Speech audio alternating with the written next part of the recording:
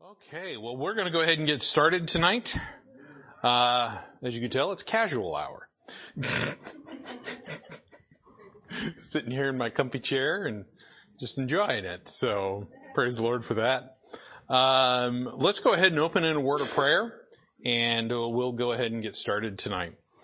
Dear Heavenly Father, again, I thank you for the time that you've given to us. I thank you again, Lord, for an opportunity to just study your word. I pray that as you guide and direct us this evening with your Holy Spirit through your word, that we would receive the understanding and that we would receive the principles and the truths that are contained therein. That, Lord, we would be very receptive to your word, that we would not balk at it, that we would not shun it or push it away, but, Lord, that we would gladly receive it with joy and with a heart, Lord, that is willing to please you and honor you.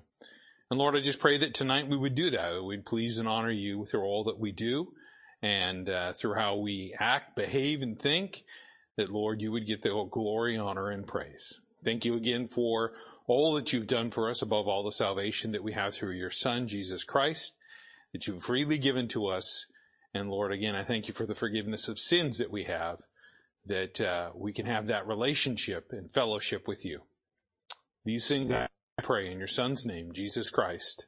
Amen. All right. So if you remember, many moons ago on Sunday evening, we started a study in 1 John. Anybody remember that?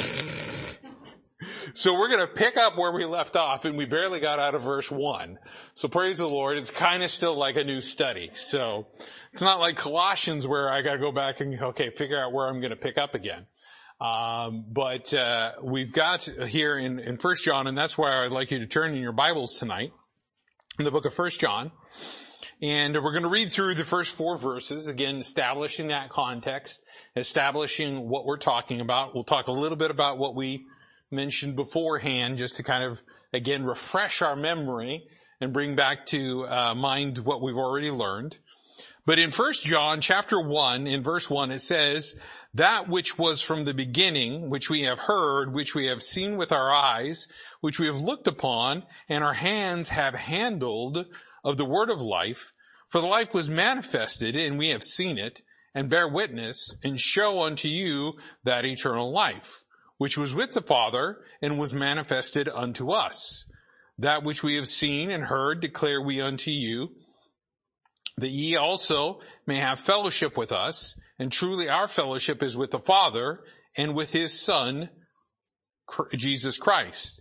And these things write we unto you, that your joy may be full."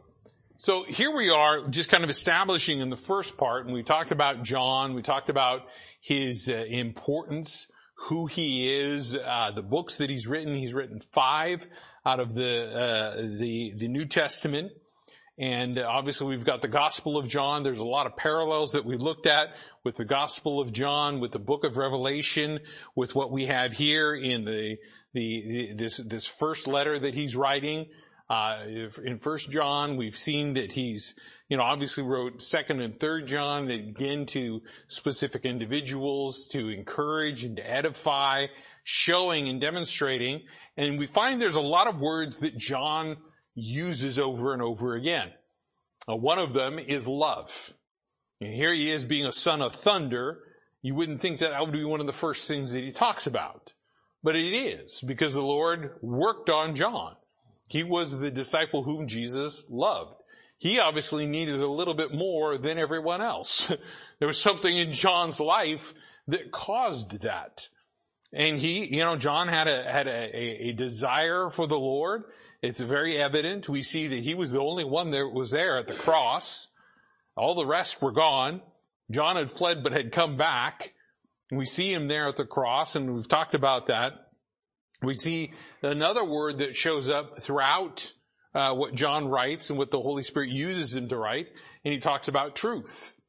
Again, John 17, one of the most powerful verses in Scripture, talking about the Word of God, and where Christ says, "Thy word is truth." So we establish it. We see that, with the discussion with Pilate that Jesus had, and what does Pilate respond with in the book of John? What is truth? So we see that we talk about love, we talk about truth, and these are things that we find in this specific letter. We see that he talks a lot about writing, the Word of God, things being written. And again, we find that in a parallel over there with John chapter 1. In the beginning was the Word, and the Word was with God, and the Word was God. So we find that very clearly that there is a connection there. And we talked about that with what we see in verse 1 here. But I want to focus tonight a little bit on verse 2 and about what is manifested. And that word manifest has, we don't really use that word a lot. We generally will say the word, well, I want to show you something. Or or this is something that I've made. But that word manifest, having its definition in something that is created to show and to demonstrate, is an important principle for us to understand when it comes to Jesus Christ. And we find in verse 2, it says, for the life was manifest. Well, what is the life that he's talking about? He's talking about Jesus Christ. We talked about this when we were talking about the life. The life that is there, that he's mentioning in verse 1, is we're talking about, as we see there, the Word of life, capital W. Again, we're looking at him, Jesus Christ, the Word that was mentioned over in John chapter 1 and in the book of Revelation. So we find very clearly this Word of life, and this life that is the light of men, as he says over in John chapter 1, is Jesus Christ. And he says that life was manifested. Well, how was that life manifested? In the form of Jesus Christ. The Bible says that Jesus specifically said, I am the way, the truth, and the life. And we've talked about life. What is life lived like? What do people live for? What do people desire to have in their lives? And what we find is we find that people will live for just about anything but Jesus. They'll live for just about anything but Jesus. They'll live for their spouse. They'll live for their family. They'll live for their friends. They'll live for a career. They'll live for whatever else it is that you put there. But again, it's a life that is lived in idolatry. Because Jesus Christ is supposed to be the preeminent one, as we've talked about with the book of Colossians. But what we find here is we find that God manifested this life. He demonstrated, He showed it to them. We get to see it through the scriptures today. We get to see what that life is like. But also we get to experience it. We get to experience it. The Christian life is a different life. You live a life for yourself, or you live a life that is outside of God, and you're going to experience some things. They may not be pleasant things. They may be pleasurable for a season, as the scripture says, but again, it's there and then it goes. But a life that is lived for Jesus Christ is very different. We get to see the hand of God. Many times in my life, I've seen God specifically working. As I've said, I do not believe in that word coincidence any longer. To me, it's just like a made-up word like karma. I was telling Aaron about that over lunch. It's just kind of really that doesn't have any meaning to me at all. Because I see God working in the lives of men and women. Working in the lives of believers. Answering prayer. Setting things in our path. Guiding us. Directing us. And we get to see that manifest in a very different way than the disciples saw. They saw Jesus Christ physically. Now again, he's establishing the authority from where he's writing, and he's saying, look, I actually saw Jesus. I touched him. We don't get to do that today. And people may say, well, that's kind of not fair.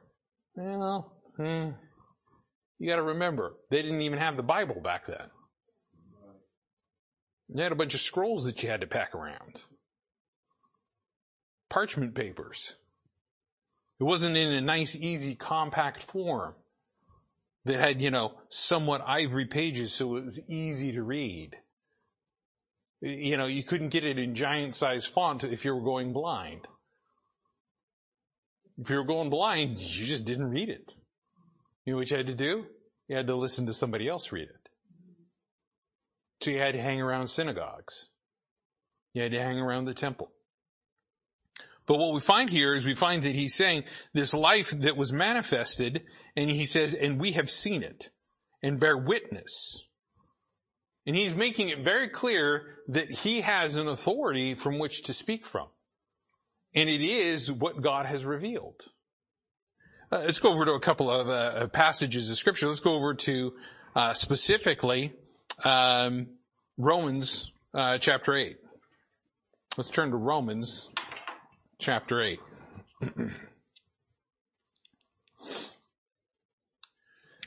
And in Romans chapter 8, we're going to take a look at a couple of verses, and let's take a look at verse 3. Romans chapter 8, verse 3. And it says, "For what the law could not do, in that it was weak through the flesh, God sending his own Son in the likeness of sinful flesh, and for sin, condemned sin in the flesh, that the righteousness of the law might be fulfilled in us, who walk not after the flesh, but after the Spirit." So what we find here is we find that Paul's writing to the Romans saying, look, God was manifested in the flesh, in the form of Jesus Christ. He came specifically to do something, and what does it say there? Condemned sin in the flesh. This is one of the biggest doctrinal principles that I think, many people get messed up. Because they try to, if you will, put Jesus in a box, and there has been nobody like Jesus, okay? He was equally God, at the same time he was equally man. And as the Bible says, he endured temptation, yet without sin. The Bible says that all have sinned, but not Jesus Christ. And he demonstrates to us, and he gives us examples, and he gives us, if you will, the outline of how to live the life. And the life that Jesus Christ lived specifically was for the will of the Father. And what we find here is this life that he's talking about is not something that is a fleshly life. While John was able to see Jesus in the flesh, the life that he's talking about, that eternal life, was found in a spiritual sense.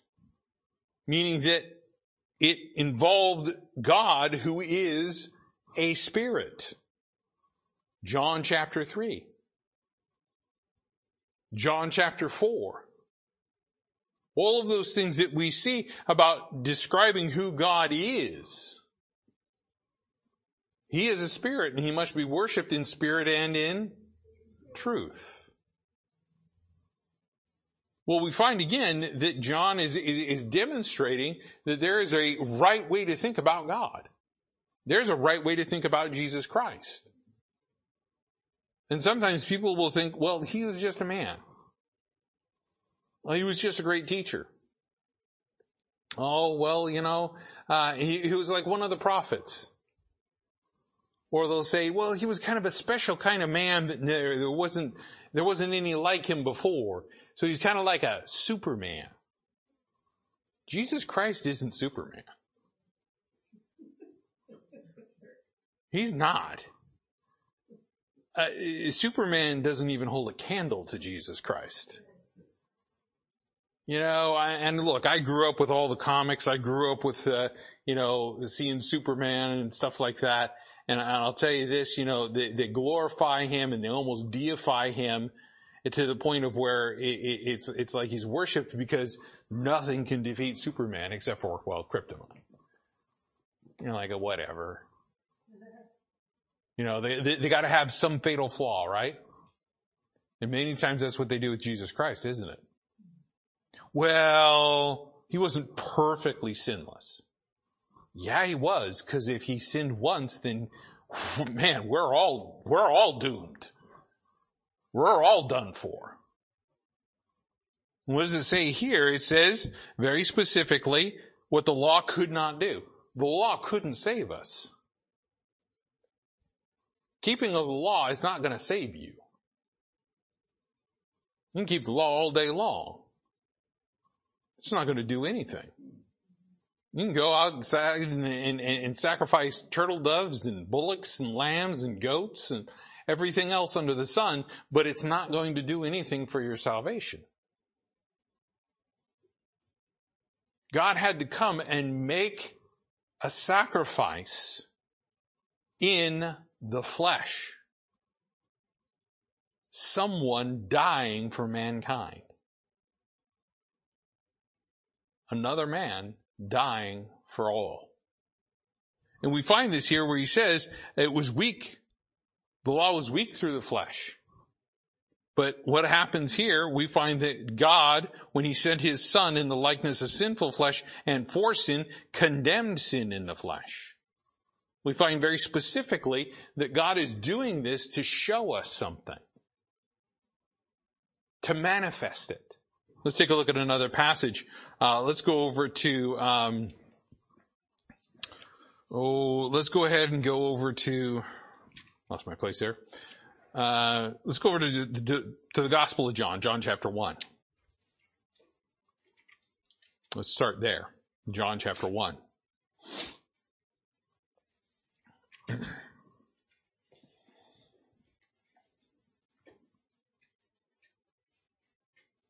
In John chapter 1, it says in verse 14, and the Word was made flesh and dwelt among us. Look at this parenthetical that John says, and we beheld his glory, the glory as of the only begotten of the Father, full of grace and truth. And this is one of the most important principles that we find, is that the Word of God, which is God, came here in the flesh.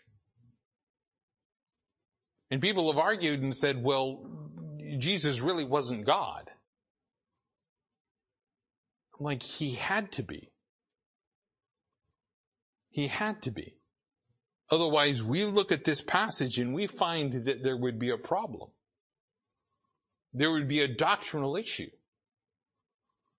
And this is one of the principles that we find about the book of 1 John, about the book of John itself, the Gospel of John, and the book of Revelation, is you know what you're going to find? You're going to find a lot of doctrine. You're going to find a lot of heavy stuff. You're going to have a lot of stuff that you're going to look at and you're going to be like, I don't know what that is. You're going to find some things that God revealed to John that he has written to us for a reason. God chose to preserve that letter that John wrote as the Word of God, inspired and preserved for us, and put it in the Bible for us to read. And there's a reason why, and we read it in the verse, and we'll get to it in just a minute. But what we find here is we find that God is, the Word of God was made flesh and dwelt among us. He was physically here on earth. A while ago, a guy wrote a book that was talking about proving from an evidentiary perspective that Jesus Christ was a real person here on earth. Goes through all the Roman documents, goes through all of these things, and shows that Jesus Christ really truly was here. Is God asking you to believe that Jesus Christ was actually a physical person here on earth?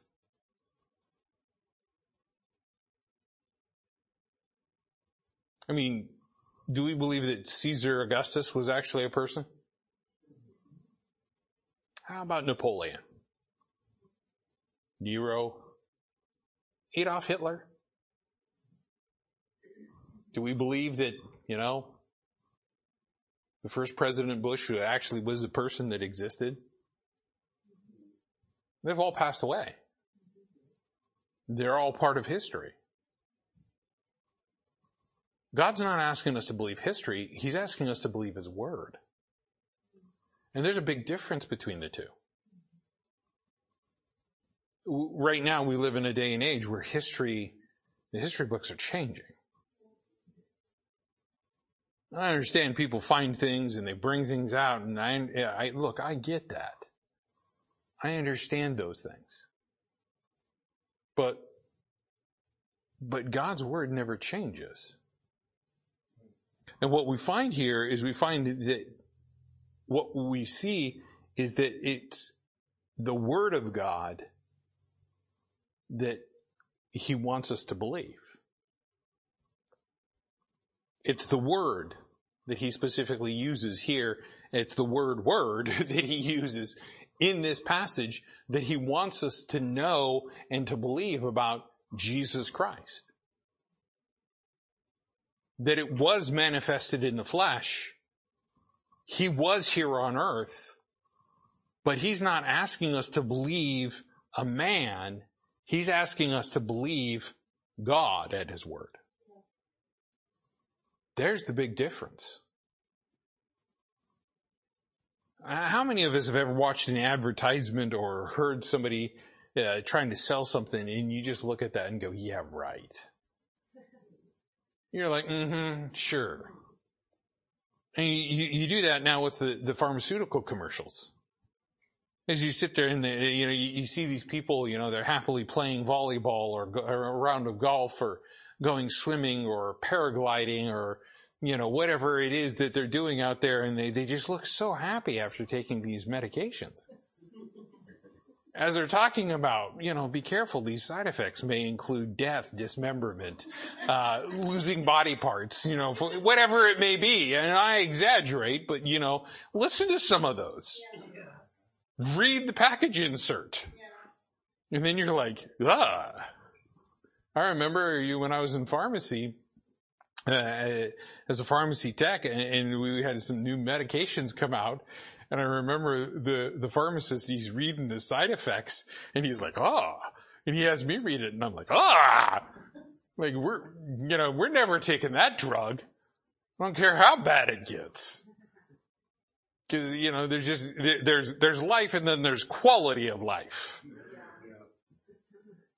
And you sit there and go, can I live with this condition? Or do I want to live this way to get rid of something? But regardless, you look at it and you go, well, really, am I going to believe that? Used car salesman. Oh yeah, those were all freeway miles. Sure they were. That little old granny just, traded it in. Yeah, it's a 1979 and it's only got 1,000 miles. Yeah, probably the odometer's rolled a couple of times.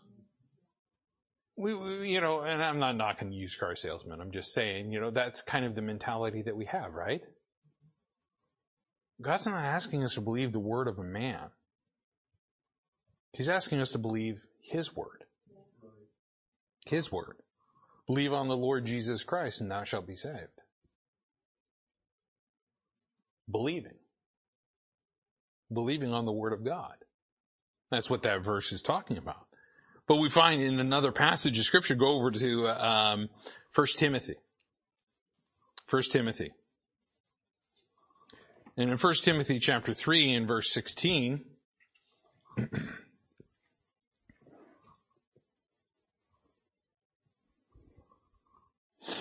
it says, and without controversy, great is the mystery of godliness.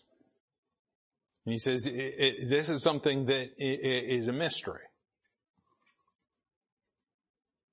Mysteries intrigue mankind. They always do. How many remember Robert Stack and Unsolved Mysteries? Oh man, we had, yeah, I know. I just really dated myself with that one. But, everybody's sitting there and they'd watch those unsolved mysteries about what is this and what is that. And, sometimes they would talk about this, and they had, D.B. Cooper, and I understand that's not his real name and all that jazz. And they'd have that unsolved mystery of where is he and where's the cash? And, people have torn up the whole entire Vancouver, Southwest Washington area looking for that. And I'm like, you're not going to spend the cash because it was all accounted for. And if one of those $20 bills ever showed up, you'd be arrested in 5 minutes. But, here he is, talking about mysteries, and mysteries intrigue people. Why would God create a mystery? What do you do when you have a mystery? You try to solve it. You invest time. You invest effort. You got a problem that's wrong with the car. It's a mystery. You got to figure it out. You got to try to find. You go into the forums. You search this. You search that. You got a problem with the water heater. You're like trying to figure it out. It's a mystery to you. People love mysteries. They love mystery novels. They love mystery movies and TV shows and things like that. I mean, those are some of the most popular things. Why? Because mankind has this insatiable desire to search things out. Why do you think God created us that way? That we would search out for Him. That we would look and seek after Him. But here he is creating a mystery, and he's showing a mystery, and he's saying, here's a mystery for you. God was manifest in the flesh. Why would God do that? Why didn't God just, Adam and Eve sinned in the garden, and he goes, really? Zot. Here goes the earth. Let's start again.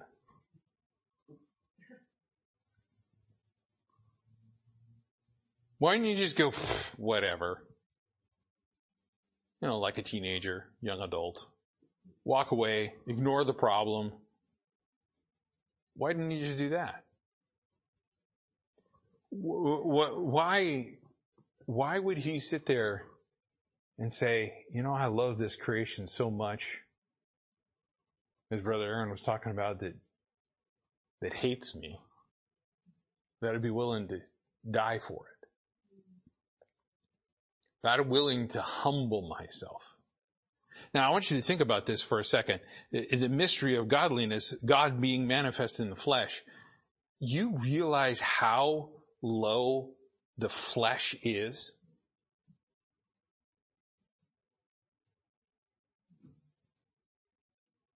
Just think about your comparison into what the universe looks like.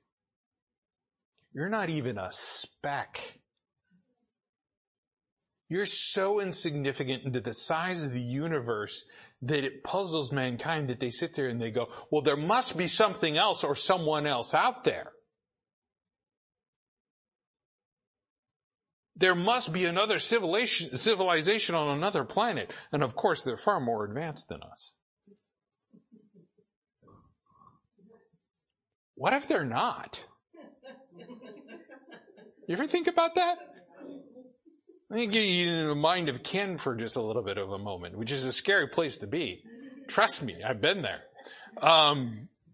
You go there and you think about this for a second.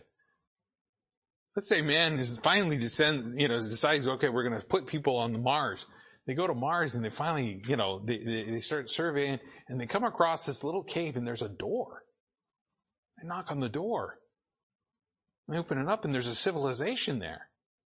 And this civilization, they still haven't even figured out how to invent fire. They're freezing themselves. And here we are, and we show up and we demonstrate, and look, a rocket ship. And they're all like, oh, what is this? Now, look, we could sit there and speculate all day long, but let's just understand the fact. God wrote and preserved a book for mankind here on earth. His creation here on earth. The rest of everything else just displays His glory, His handiwork, and everything else that He is about. Here's God who is sinless. Have you ever sat and speculated and thought about what it's going to be like in eternity? No thought of sin.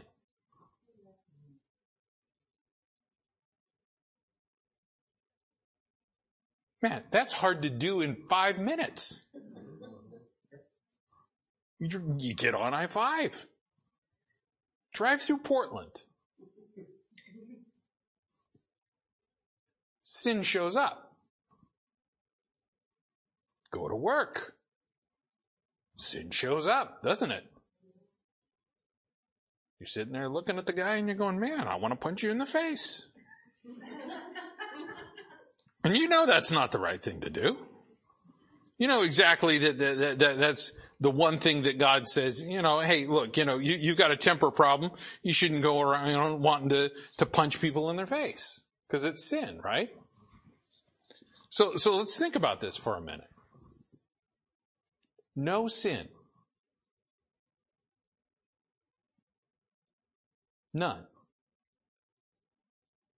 We can't even begin to fathom it, can we? Our minds at some point in time just kind of short out.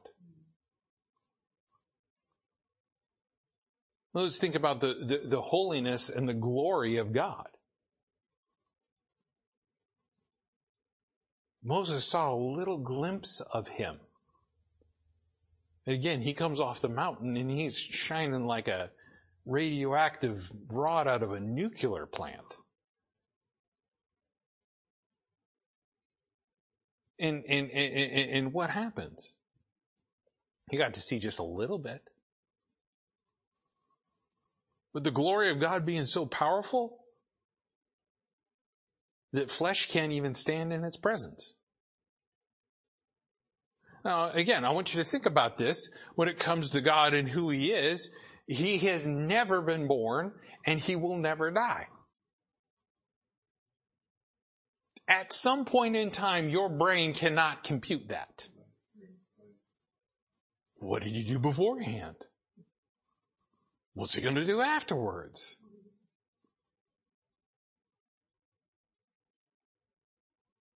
People paint God in this picture like somehow, some way He needed us. God's perfect. He doesn't need anything.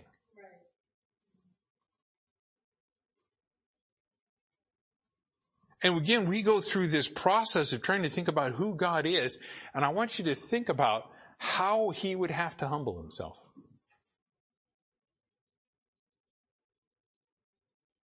A while back, they made a bunch of shows about CEOs, donning disguises and going into the trenches with the workers, right? It was an undercover boss or something like that is what it was called. And they would go and then eventually they'd reveal themselves and so on and so forth. And they'd go in this disguise, and what did they have to do? They had to humble themselves. Some of the supervisors were sitting there going, who is this guy? I would fire him in a minute. This guy can't even do the simplest job. This guy doesn't deserve to be part of this company.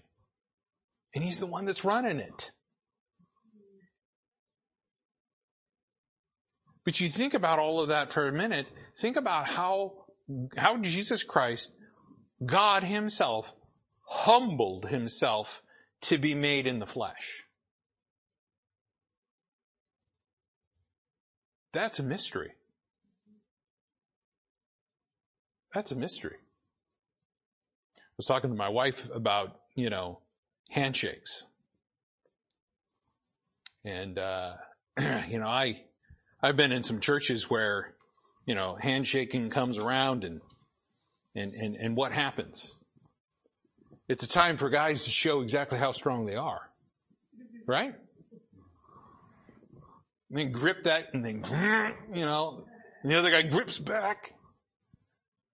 And then of course they've got to do it to the women too. Grip, crush the hand. I'm the dominant one, right? I'm superior. I'm the strong one. And we can't even humble ourselves in a handshake, a fellowship, where we have to say, hey, I'm glad to see you, and we extend the hand out and we shake and something of that nature, and somebody's got to make it a competition. Oh, good. I dropped you to your knees and you're crying. Yes.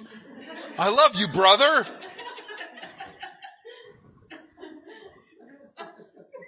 We can't even do that. We can't even humble ourselves, even being humble. As I've said before, and I heard it from somewhere else, so I didn't invent it, but I'm so humble, I'm proud of it. You know, that type of stuff. The Pharisee. Oh, I fast. I tithe. I'm such a glorious, godly person. Unlike that sinner. And here, he just said over in Romans, God made himself in the likeness of sinful flesh for us. He humbled himself for us. God doesn't have to eat. God doesn't have to drink. On the cross, Jesus Christ said, I thirst. And I totally understand the spiritual context of what he was talking about there. But at the same time, his physical body did thirst. Jesus did get hungry. He got tired. He slept in a boat. One of the greatest things that everybody should ever take away from that passage is Jesus napped. Why? Because he had rest with God. Because he was God. He is God. He is the rest. He is the Sabbath. We look at all of this and we realize that God had humbled himself. And here's Paul telling Timothy, man, that's a great mystery. I can't imagine why God would do that for somebody like me. He says, great is the mystery of godliness. God was manifest in the flesh, justified in the spirit, seen of angels, preached unto the Gentiles, believed on the world, received up into glory. He had a ministry. He had a ministry. All these people running around talking about what a successful ministry is. Oh, if you're running a church of 2,000 people, you got a successful ministry, right? How big was the church around the time that Jesus was there? His church.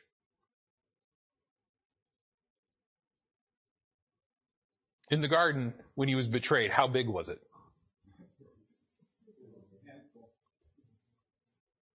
Yeah, and then when they came to get him, how big was it? Yeah, we go over to the book of Mark and we find some guy running around, naked, and it's like, wait, who was that? Why is that guy running around like that? What's that all about? That was his church? How about at the cross? How about at the trial? 3.5 years? And that's it. And people would say, well, that didn't seem successful. But it wasn't about that. The success was found in the power of his resurrection. He rose from the dead. Because he was God. He wasn't raised by anyone else. He wasn't raised by an Elijah. He wasn't raised by an Elisha. He wasn't raised by a Peter. And he wasn't raised by a Paul. He did it himself. That's a mystery. Because it's God. We're never going to get to that point of where we fully understand God in this flesh. How can we do that? And turn to another, turn to another passage. Go back over to the book of 1 John. Take a look at some of the similar passages that he begins to talk about. And again, this really reinforces the concept of what this book of 1 John is about.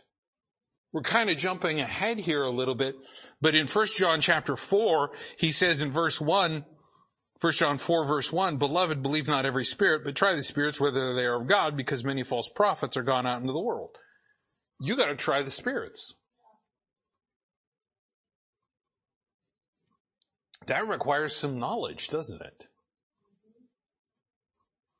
Whether they are of God. There's people running around today trying to, messing with every other spirit.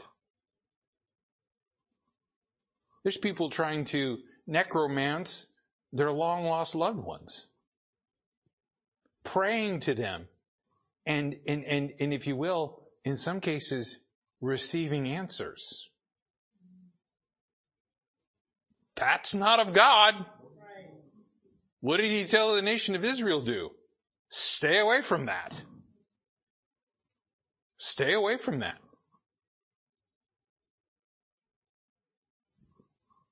Your loved one isn't going to answer you. You can pray to your loved one all day long. That's not who you're supposed to pray to. You pray to God. You pray to anything else, you're praying to an idol. And be careful. Sometimes they answer. And it'll lead you astray. I've seen it over and over and over again.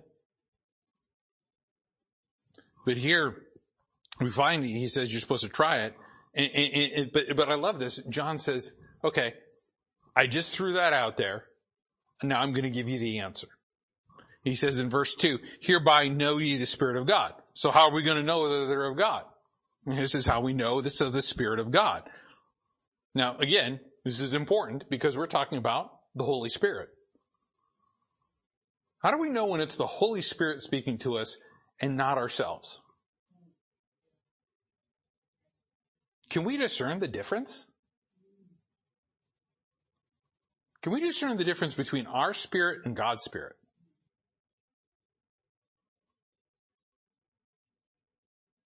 Can we discern the difference between, say, the spirit of a brother and sister in Christ that may mean well, but isn't giving godly advice or counsel? It says, hereby we know the Spirit of God. Every spirit that confesseth Jesus Christ is come in the flesh is of God. And every spirit that confesseth not that Jesus Christ is come in the flesh is not of God. And this is the spirit of Antichrist, whereof ye have heard that it should come, and even now already is in the world. That's John writing a few thousand years ago. You think the spirit of the Antichrist is still around today? Think maybe it's increased a little bit? I think it's just more prevalent because it's talked about more. We have more communication devices. We have more access to it. I mean, think about it. If something happened in Iowa, it took a few days to get to us back in the day. And we're like, oh, did you hear about that? About a week ago, this happened in Iowa. This happened on the East Coast. Wasn't an immediate thing. I mean, you had to get a telegraph. Sit there and tap it out. And then it had to be printed. And then it had to, you had to go buy the newspaper. And then somebody had to tell you. And if you lived out in the farm in the middle of nowhere where you really didn't care what happened because you're just trying to grow corn, guess what? Somebody says, oh, did you hear about that over there? And you're like, no. And the spirit of the Antichrist is very prevalent today. Why? Because people want to reject Christ. And this is where, if you will, the rubber meets the road in this specific, and I don't want to get too much into this because we're going to get into it a little bit more later, but I just want to, if you will, give a little taste of what we're talking about here. Let's think about what he's talking about. Jesus Christ in the flesh. The Word being made flesh. If somebody rejects biblical principles and somebody rejects the Word of God as counsel, that's the spirit of Antichrist. They're rejecting who God and who Jesus is. They're rejecting our God, Jesus Christ. They're rejecting what he has done for us. They're rejecting the fact that God has given us a word which is truth that we can believe in and that we can actually use in our day-to-day life to guide us and to direct us as he said he would, as he promised he would.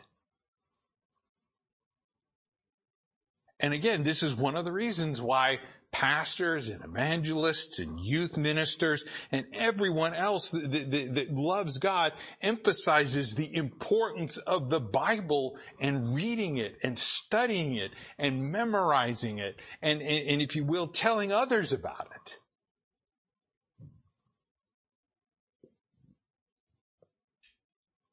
The Word of God is so important.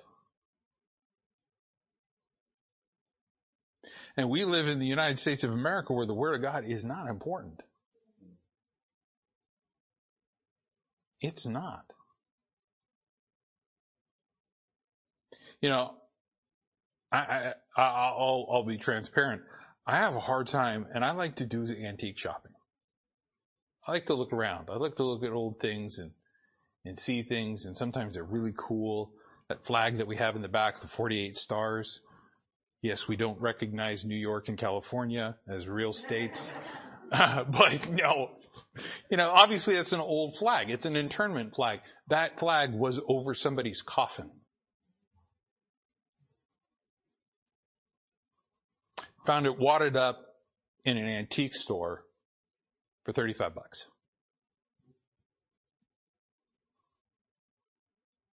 I'm like, I bought it, put it up here. It's really bad when I go and they've got books. It's really hard. And I'll walk past and I'll have to refrain. But if something catches my eye and I catch it out of the corner of my eye, one time it was an antique store and I saw this little book. And all I could see, and it was really hard to read. Because it was so worn on the front. But it was pretty clear it was a hymnal.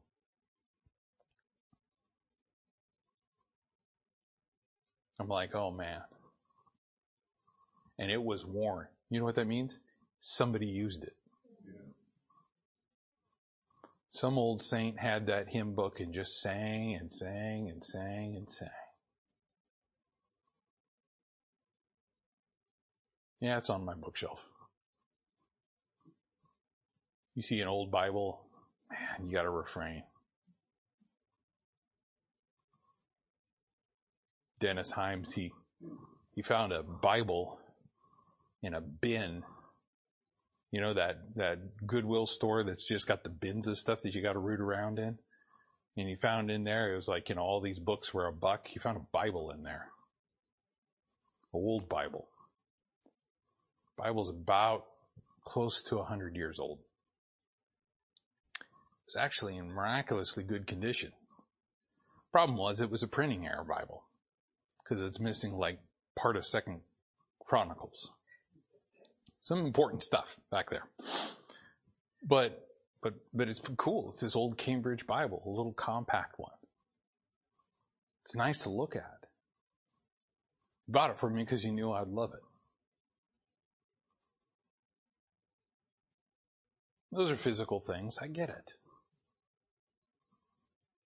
But how much do we really love the Word of God that we're willing to really get into it and to realize the importance of it and what it means to us? That's the life. That's life that's worth living for. And here he is. He's saying, look, if somebody's going to just disregard the whole fact that Jesus Christ was manifested in the flesh, there's a problem. Somebody disregards the Word of God, there's a problem. That should be a red flag. You should be careful about receiving any advice from anybody that believes that way. But people will run to them. They'll run to a psychologist that rejects God and who he is in Jesus Christ. They'll run to a psychiatrist who will prescribe them a drug. They'll run to anyone else other than the Word of God to get the answer. Why? Because they don't want to confront the fact that they need to change. They need to make a difference in their lives with the Word of God. And when I mean make a difference, I'm talking about making a change.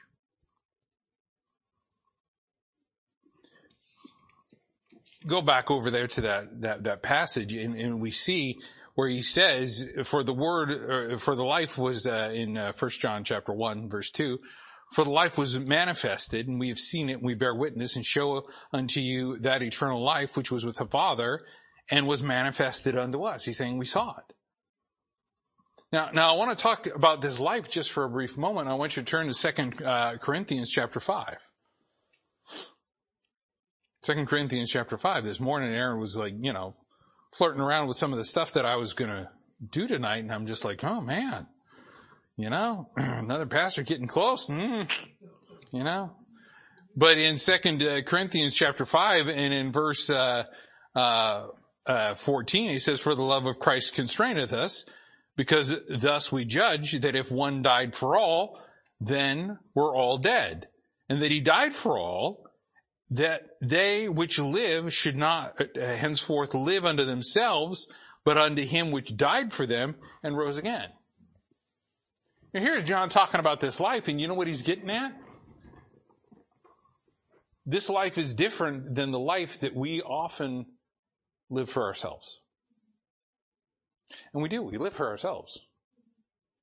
Man, we are a bunch of selfish 5-year-old children, aren't we?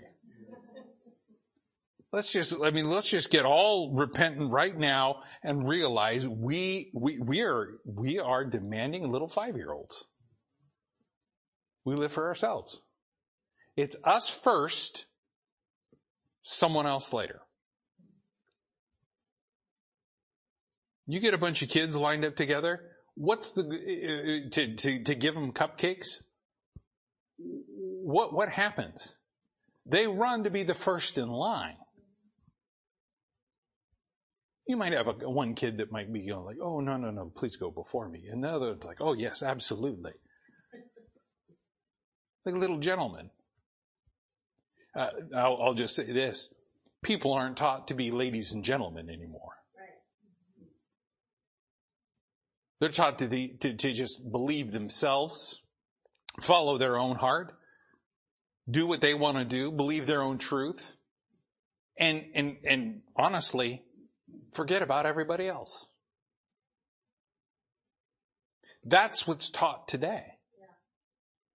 That's the mentality of today. Well, how do I know that? Go to one of the merges in the roundabouts over here. It's like a little drag race. Isn't it? The guy on the outside, he sees, oh, you're going to get there. No, I'm going to get there first. He guns it. And if you don't slow down, you're going to have a wreck.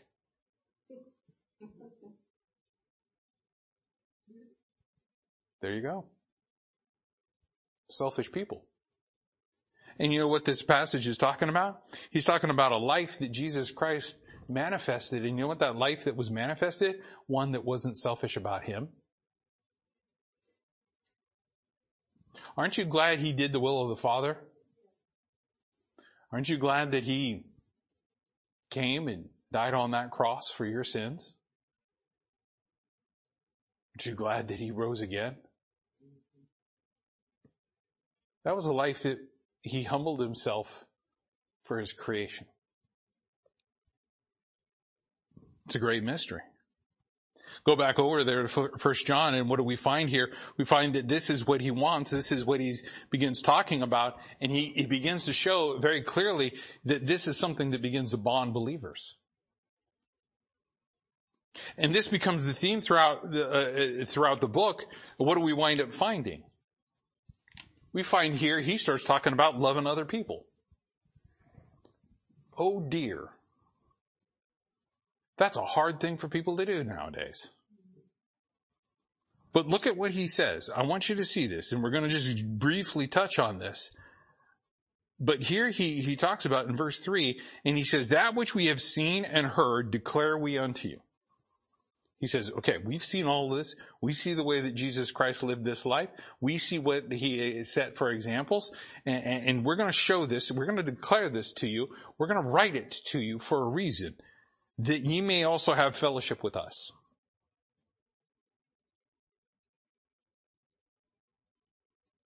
People will talk about fellowship all the time.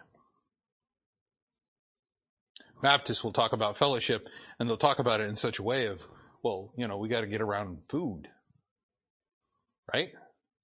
Because fellowship isn't fellowship unless food is involved. And I will say amen to that. What food are we talking about?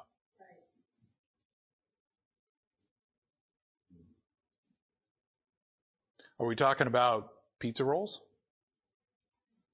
Are we talking about juicy hamburgers? Are we talking about perfectly cooked baby back ribs with barbecue sauce that just fall off the bone? You're like, just stop. What are we talking about? Are we talking about the Word of God? I mean, that's our food on a daily basis.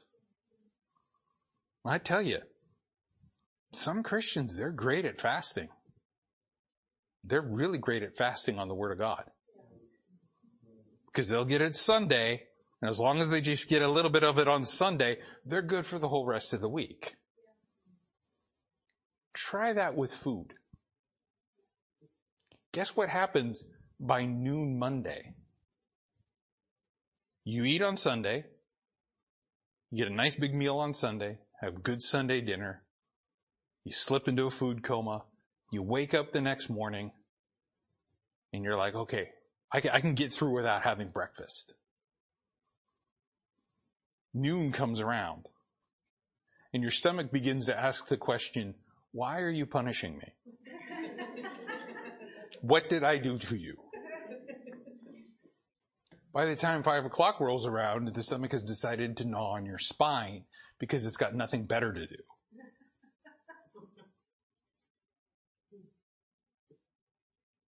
Let's say we make it through the first day. Tuesday rolls around. Stomach wakes up and goes, oh, goody. I'm waiting for that Pop-Tart.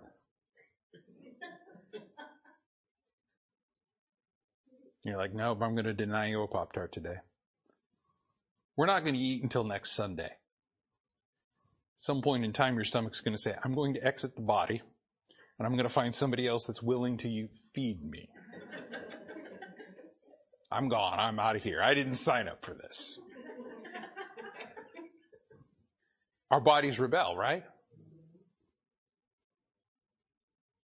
We come around and we realize the importance of the Word of God, and we realize that we need to be fed on a day-to-day basis, multiple times a day from the Word of God, for our spiritual life. Well, when we come together, what binds us and what really makes fellowship is the Word of God. And if the Word of God isn't present, it's not fellowship that pleases God. Well, you can fellowship, but the question is always this: and what I'm doing, does it please God? And if it's fellowshipping around anything else that is not of God, we have to ask the question, is that really what He wants us to do? And it begins to form the core of what He's trying to get the recipients of this letter to start thinking about. How do I look at the body of Christ? How do I look at church members? how do I look at my brother and sister in Christ? Is it a way that I look at them with love? Or do I look at it through a selfish set of glasses? How do I see each and every believer? How do I perceive them? How do I demonstrate the love of God towards them? And this becomes the core of the book, and he starts setting up in the very beginning. These first few verses become very critical to the doctrines that he's about ready to introduce. Because he says in verse 4, and I'm just going to briefly summarize this, and I know I'm running out of time. It's been a while since I've been up here, so give me some slack. In verse 4 it says, these things write we unto you, that your joy may be full. Was he writing for his own purpose? John was writing that somebody else might have joy, and actually be joyful.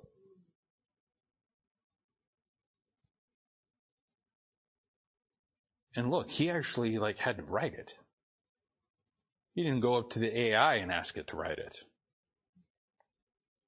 He didn't sit down and type it. He had to handwrite it. It had to be delivered. And he said, I want to do this because I want you to have joy, and I don't want you to just have a little bit of joy. I want you to be so full of joy that it's coming out of your nose. I want you to be so excited about the things of God and who God is and the fact that he came and was manifest in the flesh for you, to die for you, to rise again, that you can't help but contain. You can't contain that. And this is why he writes. One of the purposes of it. The word write or wrote shows up in different variations in this book about 10 times. There's an importance behind it. There's an importance by why God wrote this unto you. And we personalize this. God had John write this to someone else back in the past so that future you would be able to read it one day and realize that your joy can be full too if you start living the way that God wants you to. And it focuses on the first part of the fruit of the Spirit. Love. Not a coincidence. Not a coincidence. People get a hold of love, they get a hold of joy. It's a process. It's a process. And you'll live a joyless life without the love of God. But we'll get into that more next week, Lord willing. So let's go ahead and end with a word of prayer, and we'll be dismissed. Dear Heavenly Father, again, I thank you for the time. Thank you again for an opportunity to just study this word and study what you have for us. And Lord, I pray that we would understand the importance of Scripture, the importance of what you've done for us. That, Lord, we would think about it and we would reflect on it daily.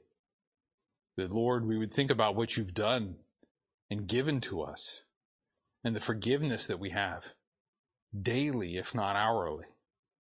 That, Lord, we would have that mindset that just really focuses on how you have loved us and demonstrated that love.